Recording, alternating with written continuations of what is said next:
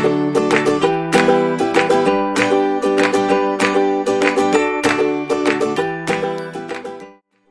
pantser, a plotter, and real talk about the indie author life. If you're ready to get the support you need for your author career and life, join international indie bestseller Angela J. Ford and young adult fantasy author Stephanie Boisbois as they talk about all the things writing, publishing, and the real life of an indie author. Thanks for tuning in to the Indie Author Lifestyle Show. Together, let's build the writing life you love.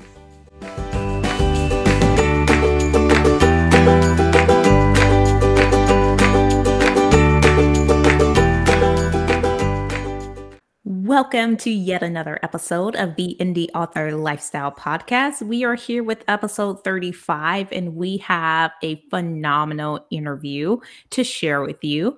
I'm really excited about it. We chatted with a brilliant editor who has 25 years of experience in the business, Tiffany Yates Martin, and she is just amazing. One of the things I really liked about our conversation with her is that she talks about how to make editing fun. And by the time we got done, I was like so excited. I was like, let me go edit a book now. I'm so excited. But anyway, before we dive into that amazing interview, and you guys, you're going to want to take notes and like check out the show notes and all these awesome things. But we're just going to talk a little bit about what we're up to this week. So Stephanie, what is good in your world? Hey, Angela, and hello to our listeners. I am really excited for Tiffany's interview because she's brilliant. Like, when someone just knows what they know, she knows what she knows. And I'm really excited for all the value that everyone is about to receive. Make sure you have your pen and your papers. Get ready to take notes. It is an awesome interview. But as for me, I am just focusing on the sequel of Seraphim Falling. And so I have been working on pre-writing. I realized that I cannot even like try and attempt to pants because I did and I failed. And it was a short story on top of that. And I thought I could get through this. I could not. So I'm going back to my true self. So I am in Plotter's Land. I've already decided, I've already figured out the character arc journey. So that's going to be pretty fascinating because I haven't written a journey with this arc just yet. And so it'll be interesting to see how readers take it and how, if they will still love the main character or start to hate her. So that'll be fun to see because she definitely she takes on some changes in this book. So that'll be fascinating. So that's what I'm working on. I am back to studying, I believe it is The 5 Secrets of Story Structure, or something like that, by K.M. Weiland. I will go ahead and actually we'll have the proper title for that, but it's the one about just developing your characters. Something character arcs. I don't know why the name escapes me right now. I should know it, but it's a light blue book, and it's really good. This time around, I'm going through the workbook. So which is really good for me because I already read the book before. So now I'm able to just look at the questions and really dive into the character, because this time around, I'm not doing so much world building, which I typically do. This time I'm focusing just almost strictly on the character, and then I will let the world around her develop organically. I mean, I have a visual of what it'll look like and what will happen, but I'm excited to build the story out from the character rather than building the story in from the world and then putting her in there. So that'll be fascinating. And I hope to be writing within about a week or two or so. I should have been writing before that, but a couple of life things happened and that kind of threw me back. So I am behind a bit, but I'm excited. The journey is the journey. Sometimes it's good and up, and then sometimes there's a little bit of a lull, but nevertheless, it's okay. It's still fun. It's still good. So that is what is going on for me. Angela, tell us what is going on. You have release today. Well, I'm just really writing like that. That really is it. Just like being in the trenches and writing. And so by the time this episode comes out, I will be up to 16 books released, and I'm so excited. That is insane. So crazy. Can we let that So settle crazy. in? 16 books. Phew, Yeah, that's a and good I number. will admit my short stories, they're around, it's really funny. When I first started my serial, I was like, you know what? I'm just gonna write these really short stories. It's gonna be really fun. They're gonna be like 15,000 words and stuff. And now I'm like, nah, they're gonna be like 30,000 words because I actually feel like I can get out a full story. Well, not quite a full story, but a better section of a story because these are like a scene in someone's life. Like 30,000 words is not that much. It's kind of like, these few days in their lives um, that are just very life changing. And I'm really enjoying it. I'm working on number 7 right now. And I just love it. I love like the characters and just having something so new and refreshing. And I think it's been really helpful for my writing to have something new and refreshing all the time to kind of keep me passionate and motivated about it. And so that's helpful while I'm still working on my long epic fantasy. And so it's just super fun. Anyway, yeah, writing is just so much fun and like the whole process is fun. And I think with this interview, this episode, I think what I would really like you to take away as a listener is the fact that the entire process can be fun and rewarding. It doesn't have to be a slog. You don't have to have those days where you're like, I just hate everything. All my work sucks. Like, this is a project and you really can't judge it until you get to the very end of it. You can't sit down and like write your first draft and go, this is crap, because it's a foundation and you have to continue to build upon it. And so that's what I hope you'll take away from this episode is that this is a project. You can have fun with it. You can have fun at every single level.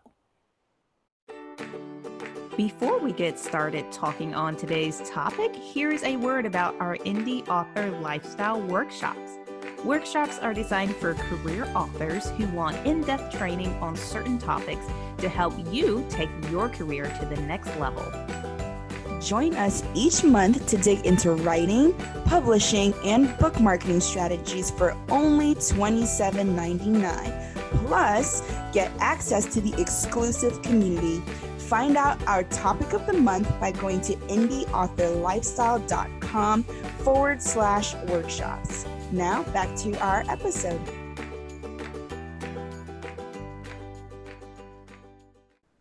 Welcome to the Indie Author Lifestyle Show. Today we have a very special guest, Tiffany Yates Martin. She helps authors tell their stories as effectively, compellingly, and fully as possible. Her philosophy as an editor is as a midwife, helping you deliver your story to get the best version of your vision onto the page. Tiffany, we are so excited to talk to you, and we're really excited to talk about your latest book, Intuitive Editing. But before we really dig into that, I'd love to know, how did you get started? Why did you decide you wanted to be an editor? And then tell us a little bit about your books, because I saw that you've written both fiction and nonfiction. So that's exciting. Thanks. First, thank you for having me. I'm so thrilled. I just discovered your podcast recently, but I've just been devouring it. I really enjoy it. So how did I get started? This is actually a funny story because I was not setting out to be an editor. I was an actor at the time, living in New York City. And so like every other actor in New York City, I was also a waiter and did not want to do that forever. But I had majored in English literature, and I thought, I wonder if there's a way to like make money doing something with books or reading. And I found in the New York Times, there was a classified ad that said, literally, get paid for reading books. Send us $25. We'll tell you how. And y'all, this was in 1992, maybe. So 25 bucks, first of all, was more than. And second of all, I was a starving artist. So it was a fortune for me. But I thought, I bet this is a scam, but I'm going to try it. And I sent away for this pamphlet, which turned out to be incredibly helpful. And it told you how to, first of all, learn, like at the time I was doing proofreading and copy editing, how to learn the symbols and what books you would need to study to understand, the principles that you need to know as a copy editor and proofreader, and then how to approach the editors and the major publishers. So I worked with, for about 15 years, I worked with almost every one of the big 6 at the time, big 5 now, and then transitioned about a dozen years ago into developmental editing.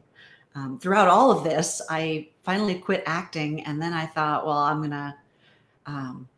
moved away. I moved from Manhattan to Florida, and I thought I will be a journalist. So I did that. And then I thought, I wonder if I could write full-length fiction myself. So I kind of thought that, editing, I always loved it, but I wasn't sure for the first few years it was going to be my career. And then I realized, as much as I've always written, I am an editor at heart, which I learned at a writers conference when it was at Pikes Peak, and I was there. I guess this was about 12 or 13, no more, 15 years ago. And I was there as a writer, and I noticed that every single session I gravitated to and really lit up in were the editing ones. And I realized kind of who I was. So I still do write fiction. As you said, I have my latest actually just released from Berkeley last week, Tuesday, under a pen name, Phoebe Fox, which I kept it separate because editing is my heart and soul. And I didn't want, well, at first I thought I didn't want authors to think that they weren't my full priority, because that is my number one priority, and they are. But then just lately, I've started to realize that part of it was self-doubt. Like, I was afraid that the authors I work with as an editor would read my writing and go, well, why should I listen to her as an editor? She's okay. And I realized that felt a little bit inauthentic, especially if I'm working with authors. I need to be pretty upfront about the fact that I'm in the trenches too. I get it. And frankly, I am a better editor probably than a writer. And I can't edit my own writing the way I can edit it. But I felt like it was just more honest to come clean about that. So it's been for the first time, this is my 5th novel. And for the first time, I'm kind of meshing these two identities, but it's been really nice. It's been a lot less scary than I thought it would be. That is the most creative journey. I mean, you went from acting to like maybe all right to like journalism to like, okay, actually, no, I really think I just like to be an editor. And so, and I love that because a lot of our listeners, they're like in creative spaces too. Like they're in different places, you know what I mean? Whether that be in law or like whatever career or industry they're in, but then they're like, oh, well, I want to write a novel or I want to get in this field. So like, how did you finally get that like gut okay, like to transition from, such a left field, because you wouldn't really think, oh, okay, an actress into like writing, you know what I mean? And so like, how did you make that leap and then go from the writing into the editing? Like what clicked inside of you to do that? Well, it's funny. I think I was a writer before I was anything at all. I mean, I was an actor from the time I remember, but I was writing stories from the time I was a little kid. And I majored in English Lit. So part of me clearly knew that this was the path I loved. But I don't know why I didn't think it was really a viable career path, or I think acting just kind of took me over at that age. And I thought, this is really what my dream is. And I did that for a long time. And I thought it was all I would ever do. And I was living in Manhattan, and I'd had some success as an actor. But then I'd been up there maybe 9 years, and I realized I wasn't happy, and I didn't know why I wasn't happy. And so I started going through everything in my life I could analyze to figure out, what is it that's making me not happy? Should I do this? Should I do this? And almost just being silly, I asked myself, should I quit acting? Which was the equivalent at the time for me of saying, should I remove my left leg? But all of a sudden I started smiling, and I couldn't stop smiling. And it was the weirdest feeling, because I realized at that moment I was done with this thing that I thought was everything I'd ever do. So the writing, like I said, I'd always done that, but like a lot of probably your listeners, I didn't think you could actually, do that for a living. So the journalism was a natural transition, sort of side by side with the editing, because I knew I loved writing, but this was writing that paid. And I'm a big fan of that. So, and this was before journalism kind of crumbled too. So at the time I was a freelancer, and it paid pretty well. I was doing pretty all right. And then that was in Florida. And then when I moved from Florida, I knew that I had sort of moved on from journalism, and I wanted to work on long form fiction. But that was sort of good timing, because that was when journalism sort of fell apart, and freelance journalism, I think, became a lot more challenging. So then I went from the incredibly reliable field of acting to the incredibly reliable field of freelance journalism to the incredibly reliable field of trying to publish a book. So apparently, as much as I think I hate rejection, I don't. But, it does help. And it's interesting that you bring up all your listeners having other careers. I actually think that's pretty great, especially if you love what you do. I mean, first of all, I think most of your listeners probably know how few writers actually make a living from writing. Most all of us have day jobs. If you're lucky, your day job, and I'm making little air quotes here, is something you love.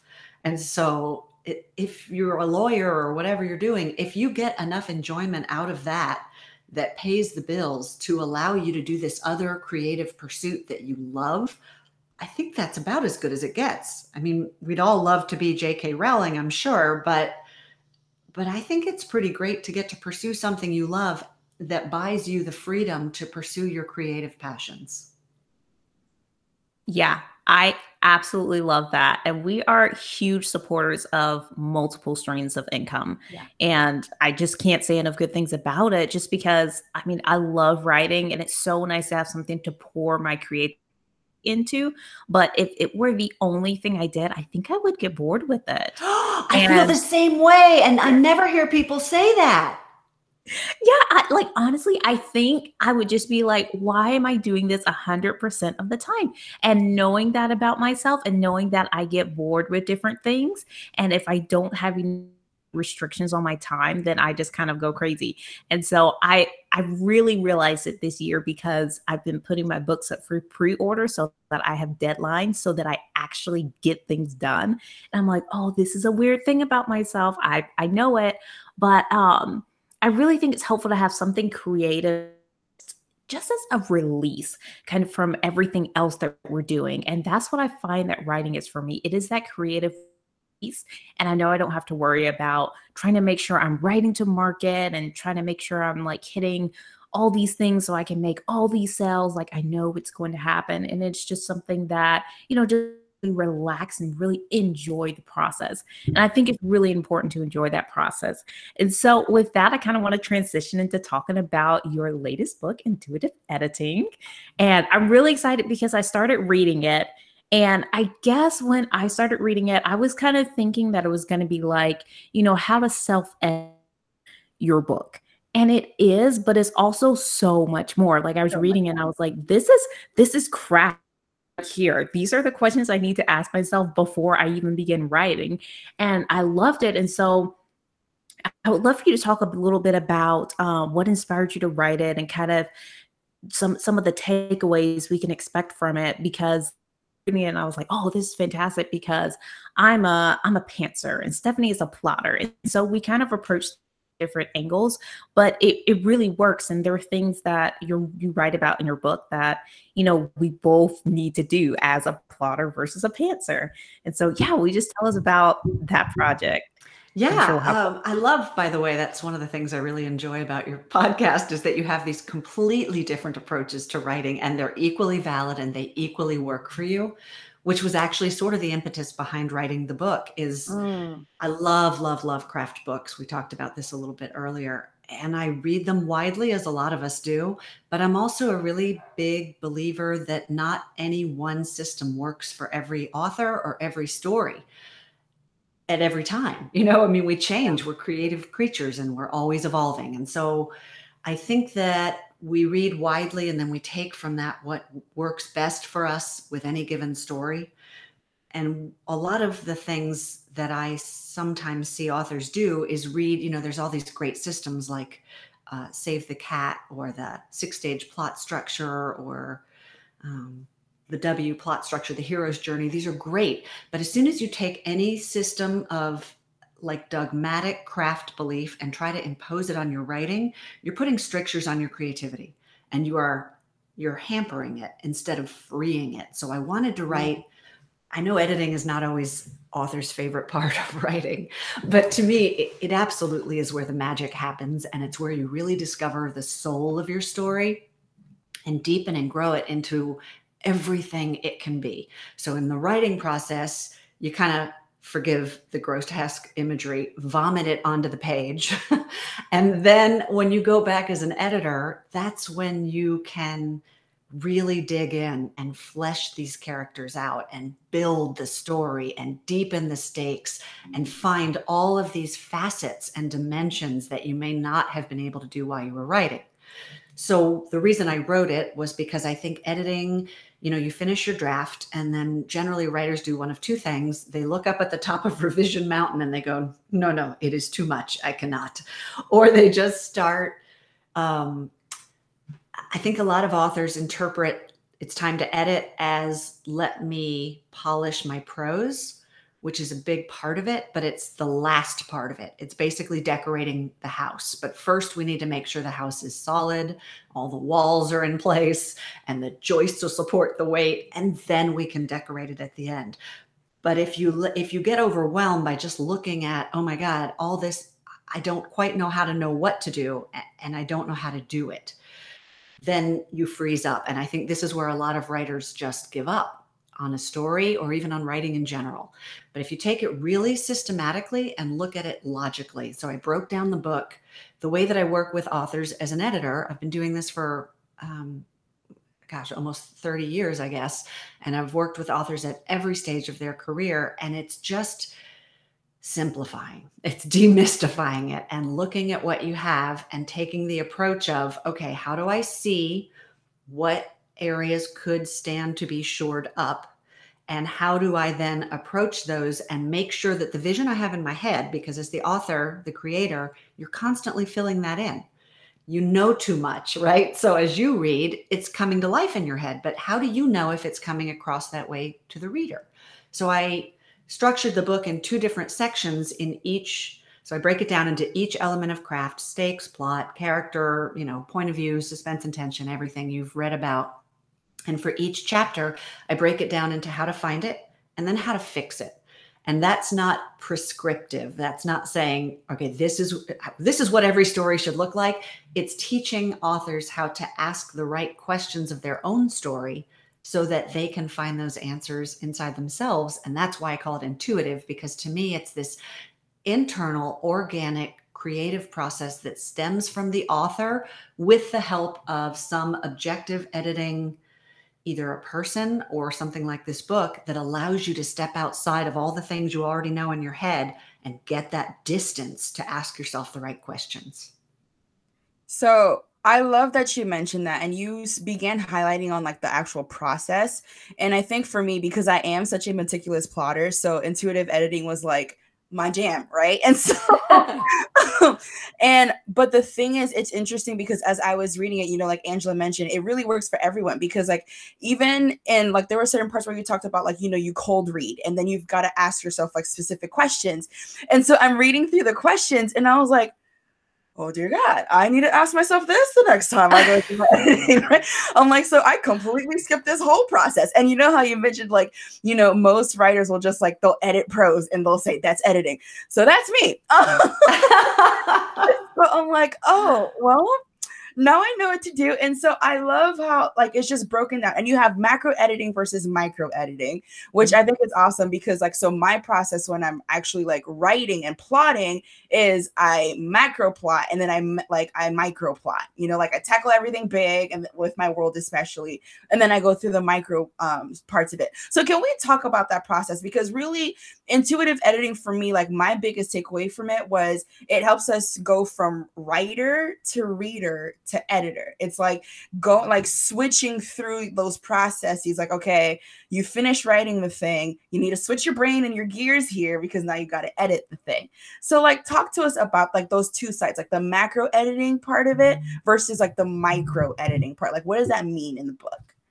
First, I have to say that I love that you broke it down that way. That's perfect. That's literally exactly how I set up. I mean, I didn't realize it till you just said it, but yeah, that's exactly what you do. You write when you're writing, and then you read it like a reader in as much as possible. And I have a whole chapter on how to do that. And then you approach it as the editor, but you have to keep them separate, because if you're sitting there as the writer with the editor on your shoulder, you freeze up. That's like having a mean teacher sitting there telling you why everything you're doing is wrong while you're doing it. And there's no creative soul on earth, I don't think, that can weather that and hold on to that kind of creative trance you have to go into. But that wasn't what you asked. What you asked was macro and micro editing. I can't believe I remember. That is not my way. So the reason this is, I think, kind of common with editors, but the reason I like to approach it that way is the macro stuff is let's go back to the house metaphor. It's kind of the foundation of the house. I define it, and maybe other editors define it differently, but to me, the three key elements that have to be rock solid are character, stakes, and plot, kind of in that order, but they all really work hand in hand because, first of all, character is the window into the story, right? Readers do not care what's happening until we care who it's happening to, because we're human beings and we relate to story through other human beings. If I tell you an objective thing like 50,000 people died in an earthquake, it's like, oh, that's sad. But it doesn't really affect you until I go, let me tell you about Linda, who was on her way to work with her child and the earthquake hit. And now suddenly this is personal to you and you can relate to that. And that's the window into this story. So the specific becomes the window into the universal, and you do that with character. Stakes, if the characters don't have something really important at stake, if they don't desperately want something and stand to lose something very important or gain something very important by achieving it, if they don't care that much, then readers can't care. So we care through the characters, so the stakes have to be high. And then the plot, if they don't have anywhere to go with all of that, then we're just kind of treading water. So macro is the first thing to really get rock solid, but then the micro is every bit as important. Like, I think the first one I put in there is suspense and tension, which no matter your genre should be on every single page of your story, because that's the thing that makes us turn the page. I did a whole chapter on point of view. And at first, as I'm writing it, I thought, well, this is going to be really remedial because most writers get it. And then I got so thick into it and I thought, point of view is this incredibly dense topic. And it's so faceted. And you really have to, it's not just like, what point of view are you telling the story? And it's how do you convey that? How do you bring the reader directly into that? How do you know if it's consistent, if you've slipped out of it? And that is crucial for how the reader will identify with your story and feel that they're on firm footing. The characters are I guess the avatar that we travel the story through. So we've really got to have a solid point of view. And then what else do I have in there? Showing and telling. Everybody calls it show versus tell, but to me, they're equally important. And you use them in different times. If you're of the, always show, don't tell school, then you get like scenes that are 3 pages long of the character driving from one place to the next. We don't need to see everything. Just skip to the good stuff, as Elmore Leonard said. And structure and voice, but it's this big like Jenga puzzle where I even say, I think in the introduction, there's no way to just separate each of these craft elements out into discrete chunks. Every one of them affects every other one of them. And there's so much overlap. You kind of have to see it as a whole, but I think that's one of the reasons editing feels overwhelming, is you just think there's too much. I cannot do this. Yeah, no, for sure. And so, first of all, that was awesome. Thank you. You know when your brain is like still processing? And I even left out line editing. That's like the third thing. And that's the part we were talking about. That's the making the prose pretty. Line editing is a ton of fun, but it's the last thing.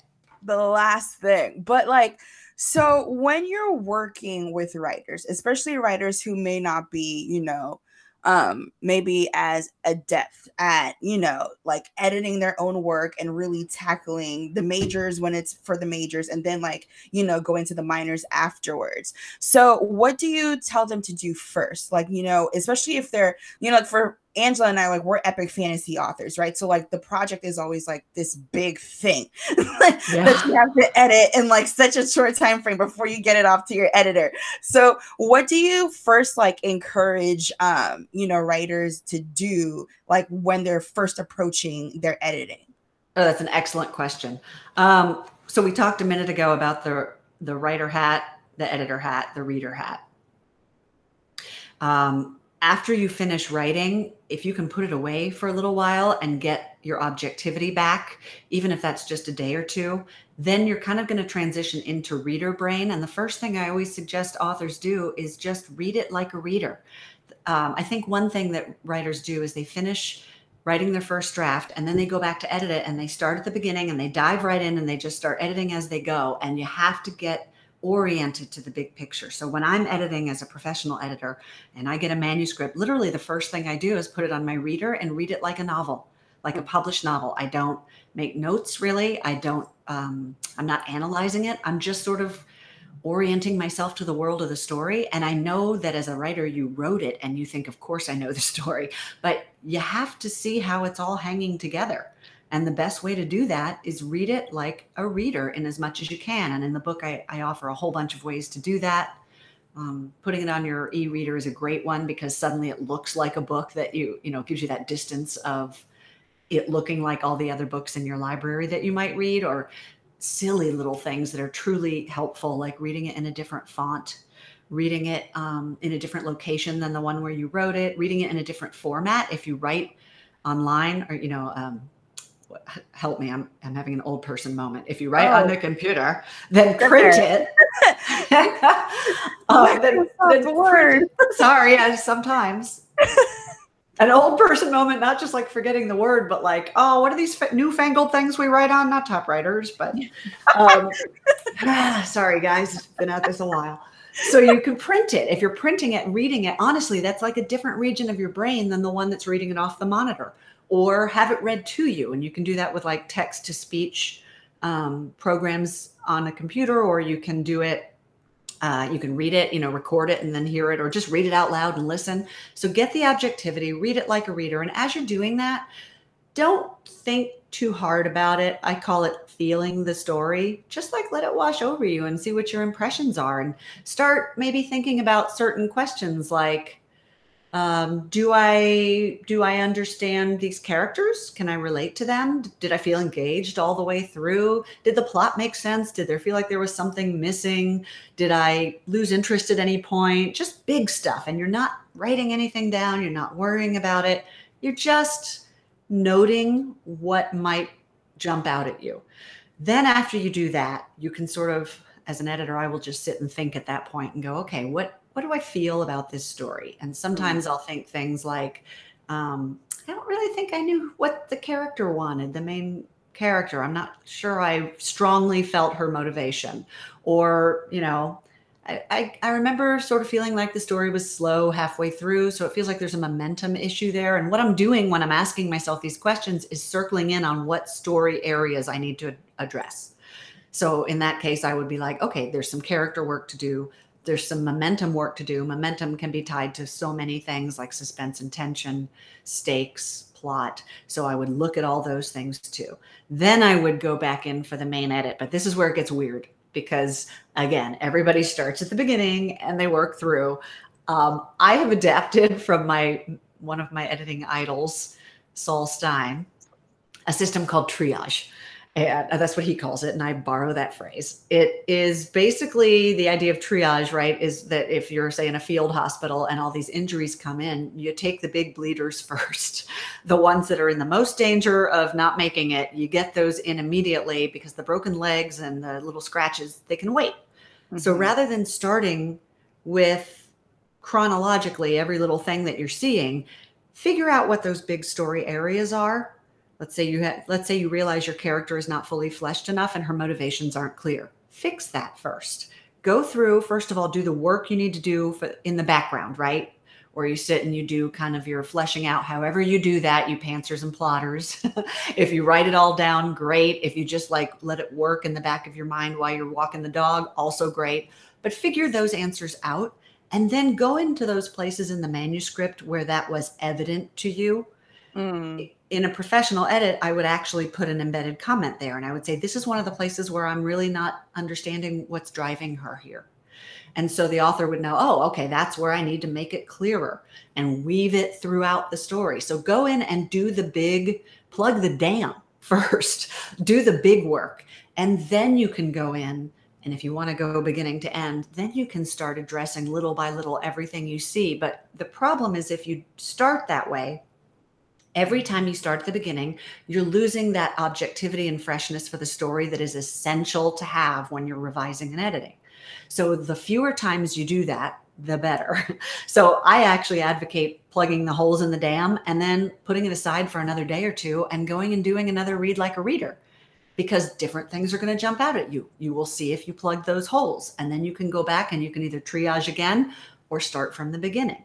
I can't tell you how many manuscripts I used to see. Well, I say used to because I always do sample edits, and I used to ask for something from the beginning of the manuscript. And what you wind up with is some incredibly good, polished, fantastic opening.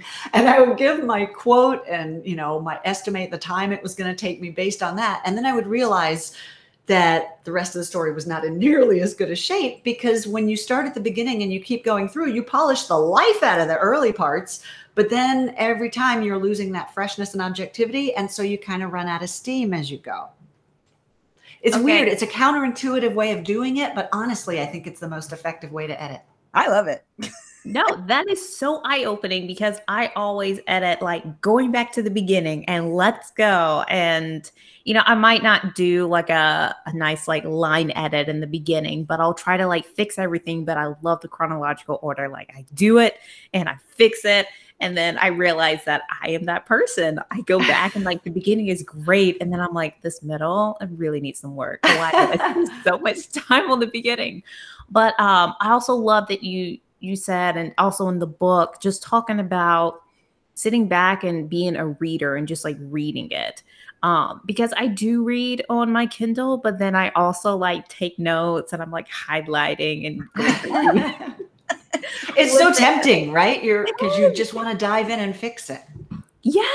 It's really fun to go about it that way, but I'm starting to see where, I can improve in this area and improve in that area. So it's really cool to hear all of this and getting so many ideas. And so the value of an editor, a professional editor or a crit partner or a beta reader, is that 30,000 foot view, right? Because they can step back and take in the whole. And so this is a way to this is why I always say, I don't know that you can replace the value of an editor, but you can do a whole lot on your own by learning the skills that an editor brings to your book, to your manuscript, by practicing getting that objective distance. I even advocate doing it. So the greatest way on earth to learn it is by doing that for other people's stories, doing that objective feedback and analysis. And you can do it with crit partners, but I have a whole free online course I offer where you can do it with movies, television shows.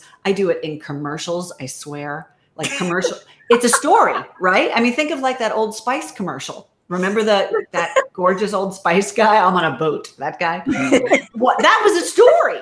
The story was this woman, he was the man your man could smell like. And it was selling us this entire narrative of where we are at our point A, which is wishing our man could be like this man, going on the journey with this gorgeous Old Spice guy, and then getting to our point B where we can make our man smell like that man.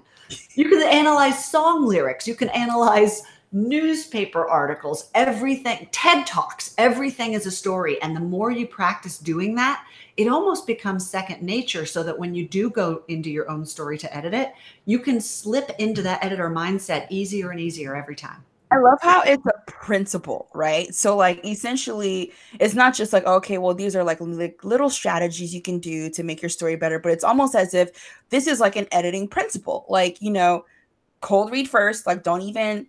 So I as well am Angela, right? Like I'm like, okay, I'm just going to read it. I'm just going to see what this is about. I forgot the first half. Within like 3 pages, I have like half the page highlighted. I need to change their name. I need to change like what is going on over here, and I'm like, oh, wow, I really did not do what I set out to do. Shame. So like, but you'll get to that, right? Later in the process, you can do that. But at first, just how often do you get the pleasure of reading your own story that way? Give yourself the pleasure of taking in what you did. But I love that because it keeps the fun in it, right? And that's like something else that we're huge about, because once the process becomes just laborious and boring, it's like, okay, why am I doing this? But like it keeps the fun in it, because like I know with my book Seraphim Falling, I did actually give myself the liberty of just like cold reading it, and there were some parts where I was like, oh, You're not as bad as you thought, my friend. Don't you love when you're reading your own work and you're like, damn, that's good. Oh, wait, I wrote that. You know, and so I love it, but I love the principles and just like the breaking down of these different processes. And you know, you mentioned how it's awesome to have these tools and these skills so that you can edit yourself, and then you know you can work with an editor. And so what would you think, because obviously editors are invaluable, you know what I mean, like you can, as much as you can chop it up yourself, you have to hire a professional editor to also, you know, go through it as well. That's something that we hit because I know the three of us have read our share of content where we're like, I wish the podcast audience could see your expression when you like, you know what I mean? Like, you know, just why, you know? And so how do you think authors, especially indies, how can they go about that? You know, understanding, okay, I can do a huge bulk of this work by myself, but I also need to work with an editor. So once they've done that work, you know, what should an editor do for them? Like, what should they look for? So you're going to get the most value out of a professional edit by doing absolutely everything you're capable of doing on your own first. And these skills are invaluable. I will say I do have a chapter in the book about options that are not a professional edit, because it's expensive, as you guys know. It's not always within everybody's reach. It's not always feasible if you're not self-publishing, and presumably indie authors listening do plan to indie publish. But if you're not, and you're going to look for an agent or whatever, you don't necessarily need a developmental editor for that. If you have a really solid crit group or beta partner or ways of getting that objective feedback. So I don't want to understate the importance of a professional edit. I do think it's important, very important, and it's invaluable. But learning to do so much of this yourself will stand you in really good stead. So I forgot your question. You said, sorry, I told you this would happen. No, like just once they've gone through that, you know, like what should they look for if they still want to work with an editor? Like, what do they get out of an editor? Oh, that's a genius question. Okay, I have a whole chapter on this too. And I actually have, I believe so. This is, you have hit on one of my huge torch-bearing missions in life, which is, and I'm sure your listeners already know this, anybody can hang out a shingle and call themselves an editor. There is no governing body. There is no official training program or certification. So it is on you as an author to do your due diligence and make sure you're hiring someone who is going to be worth this fairly significant investment you're making. So how can you do that? There are in the book and in so I created this 13-page free giveaway for people who subscribe to my newsletter, because I feel that strongly about finding really solid editors. There are some amazingly experienced, reputable, good, honest editors out there. And then there are some people who probably shouldn't be charging you thousands of dollars and may do more harm than good. I've heard some horror stories. So one great way to discover like a great editor is read the acknowledgments of books you really liked, especially in this era of hybrid authors and indie, you know, the viability of indie authors.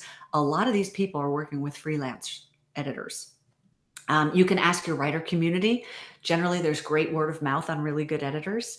I list in this little giveaway and also in my book, there's probably 20 different writers or editors organizations that I list. And again, all you have to do is say you want to be a member for most of them. So you still have to do your due diligence, but it's a really good place to start. If I have forked over an annual membership for this editing organization, chances are I'm at least treating this professionally and as a business. And so that's a great step. But I strongly advocate never working with an editor who will not offer you a sample edit. That's probably my number one thing to look for, because this is a weirdly intimate relationship. An editor's going to get all up in your business, and not just your story, but your personal business, because whether you know it or not, you are revealing so much about yourself in the pages of your manuscript. And so editors are going to dig and they're going to push you pretty hard. And it's like, I had one author liken it to Orange Theory. She said, I absolutely hate going. I hate every second of it while I'm there. And then afterward, I'm so glad I went because I know I feel so much better. So you're going to be in that kind of a relationship with somebody. And you want this to be somebody who is not only professional and experienced in your genre and in your medium. So somebody who was a college professor or a newspaper editor or any other number of very qualified careers is not necessarily qualified to edit your book, your fiction manuscript. But beyond all of those qualifications that you need to make sure they have, there's this fit element that is crucially important. Do they get you? Do they get your voice? Do they get your story? Are they on board with what you're doing? And that doesn't mean they're like yes men trying to just tell you, yeah, everything you have is great, but they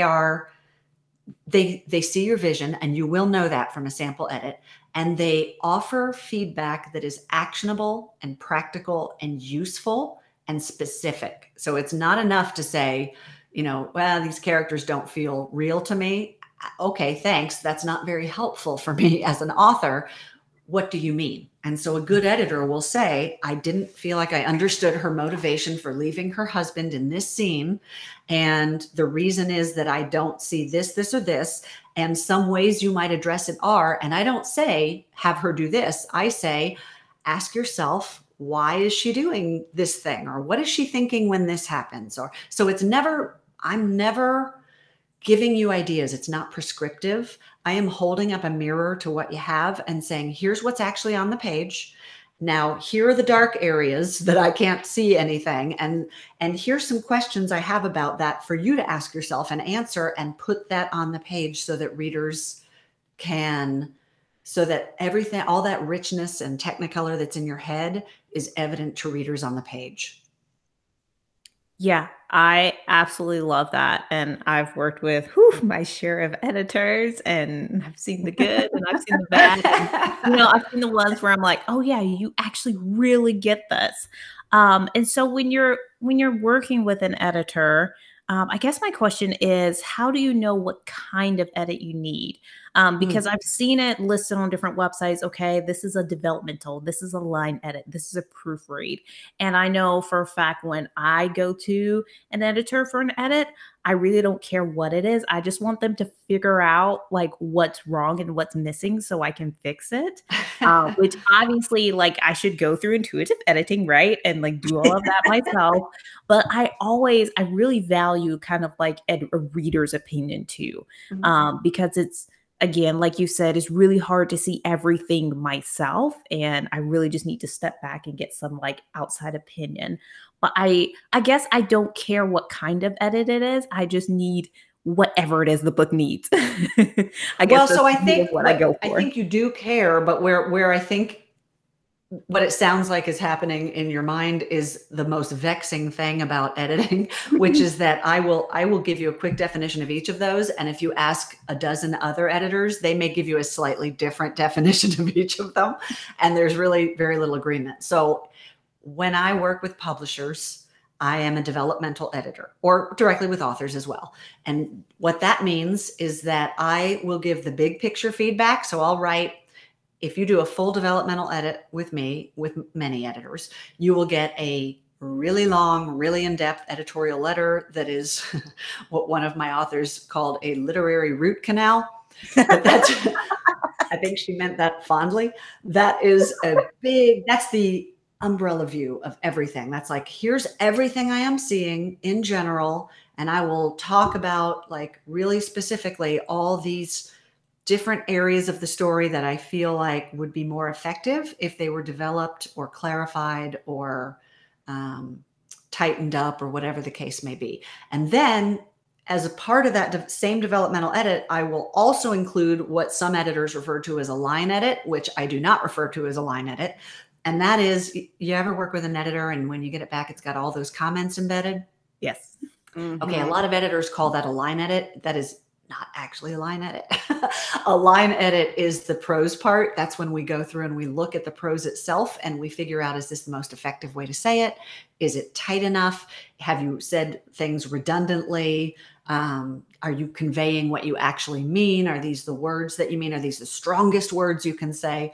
The embedded comments are really a part of the developmental edit. And if you work with an editor that does not include them, the reason that they're valuable is it takes all the concepts from that big picture editorial letter and it shows you specifically, like if the editorial letter is the roadmap to what might benefit from some development in your story, the embedded comments are the road signs. It's like, as you go, every single place I saw anything I noted in the editorial letter will be noted in the comments. And I will say things like, this is one of the places where the character felt a little, I didn't really understand who she was here, or I didn't understand her motivation, or I don't know what's at stake in this scene, or I don't know I don't feel the suspense here. Like what does she have to lose in this scene? What question do we need answered in this scene? And these, again, I will ask the author those questions for the author to find the answers.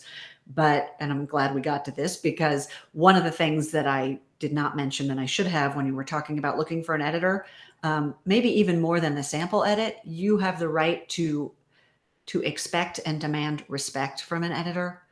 I have heard stories where editors, so we don't exist without you, basically. So any editor who doesn't approach your story as something that we are privileged to work with you on, and that our job is simply to reflect back to you what you're seeing and help you, we're flying the drone over the forest and we're going, hey, I see the path. I will light it up for you so you can see it, but you've got to travel it. And any editor who tries to push you in a certain direction that doesn't feel organic to your story, or denigrates you in any way, or denigrates your writing, or does not take a respectful, positive, constructive tone in their feedback, I would say run away. You deserve and should expect that. Yeah, I love that you said that, because that's really important. And I mean, I've been lucky to work with really constructive editors, but I can kind of tell too sometimes when I'm working with an editor and they're not sure how far they can push me. And I'm like, you can push, just as long as it's constructive, just push. Yeah. Yeah. It's not helpful to, I guess, tear something apart without offering some perspective on, like, when I make a note, I will almost always say why I am making the note, and then offer some ways that thing might be addressed. And it's up to you to decide what feels right specifically for the story, but I'm going to give you all the concrete specifics that I can, because that's what makes it constructive and actionable. Yeah, no, that's awesome. And I do have one more question. So, we did talk about like working with an editor, but let's say, you do have an indie who's like, hey, I've got a full family to support here. I really can't shell out, for this individual as much as I want to. What do you think are some other options that they could invest in to really make their work as professional as possible? Just, a bit DIY until they can shell out for a very professional individual to go through their work. So the first thing to do is get really good at self-editing, and that's intuitive editing. I'm a huge fan of Saul Stein's books. I think I mentioned there are lots of editing books out there. Read widely, take what works for you. Maybe it's a little bit from every one of them. So do the best you can on your own. But then this is where like crit partners and beta readers are invaluable, because really what you need from an editor is that objective distance. And that's what those people will bring to it. But the key is pick the right people. A bad critique group or critique partner or beta reader can do more damage to you than anything they can offer in the way of help. So there are, I mentioned in the book, some ways to sort of make sure you're getting an effective, useful critique from these people. And one is pick people who are beta readers, a different animal. So let's start with critique partners. I would say pick somebody who is either a writer in or familiar with your genre. Pick somebody who is at a similar, if not more advanced place than you are in your career, if possible. Pick somebody who is able to articulate not just what does and doesn't work for them, but why it doesn't, even if they're not going to be able to say, here's some ways you could fix it.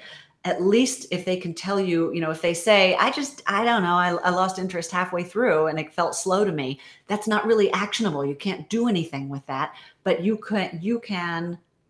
I talk about creating a questionnaire for your critique partners and your beta readers, where you can specifically help them if they're not necessarily writers who know how to communicate this way.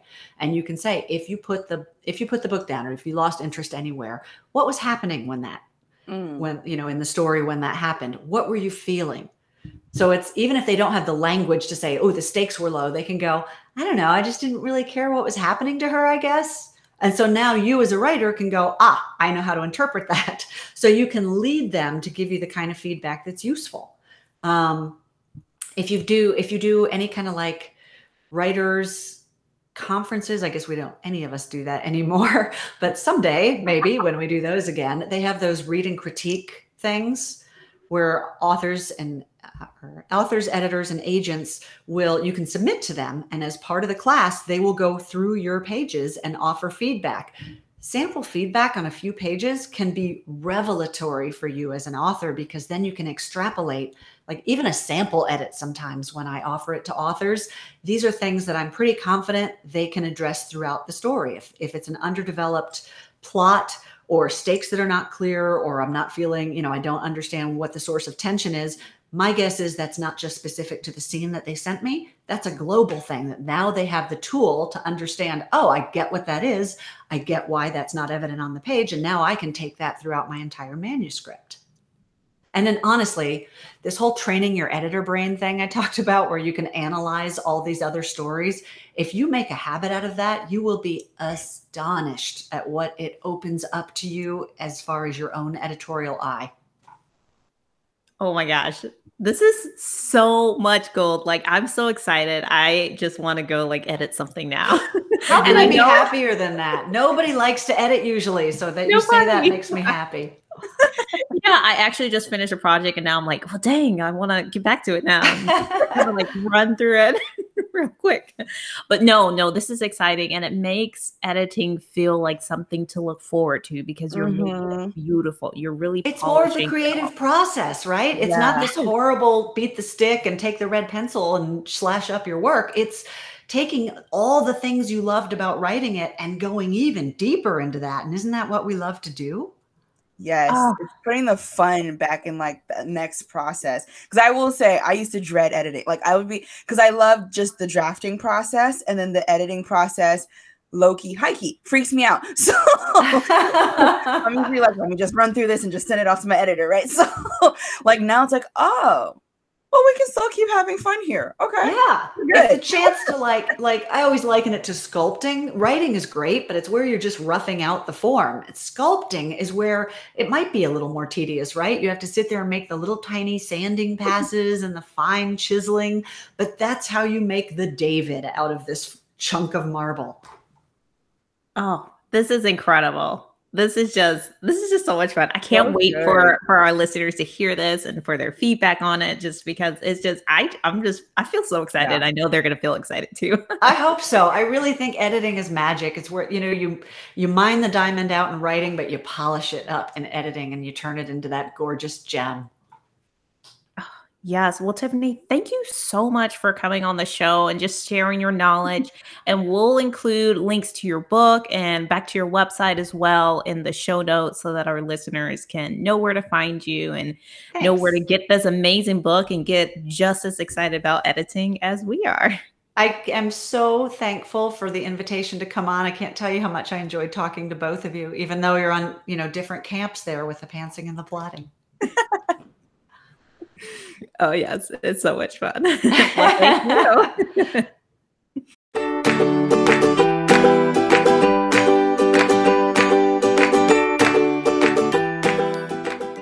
Thank you for tuning in to this week's episode of the Indie Author Lifestyle Show. The journey to becoming a full-time author on your own terms is easier than you think. Plus, our community is one of a kind. With workshops, writing, and marketing resources, and much more, we're here to help you live your best indie author life. Ready to dive in? Visit indieauthorlifestyle.com/inner circle for more details. Let's chat again in the next episode.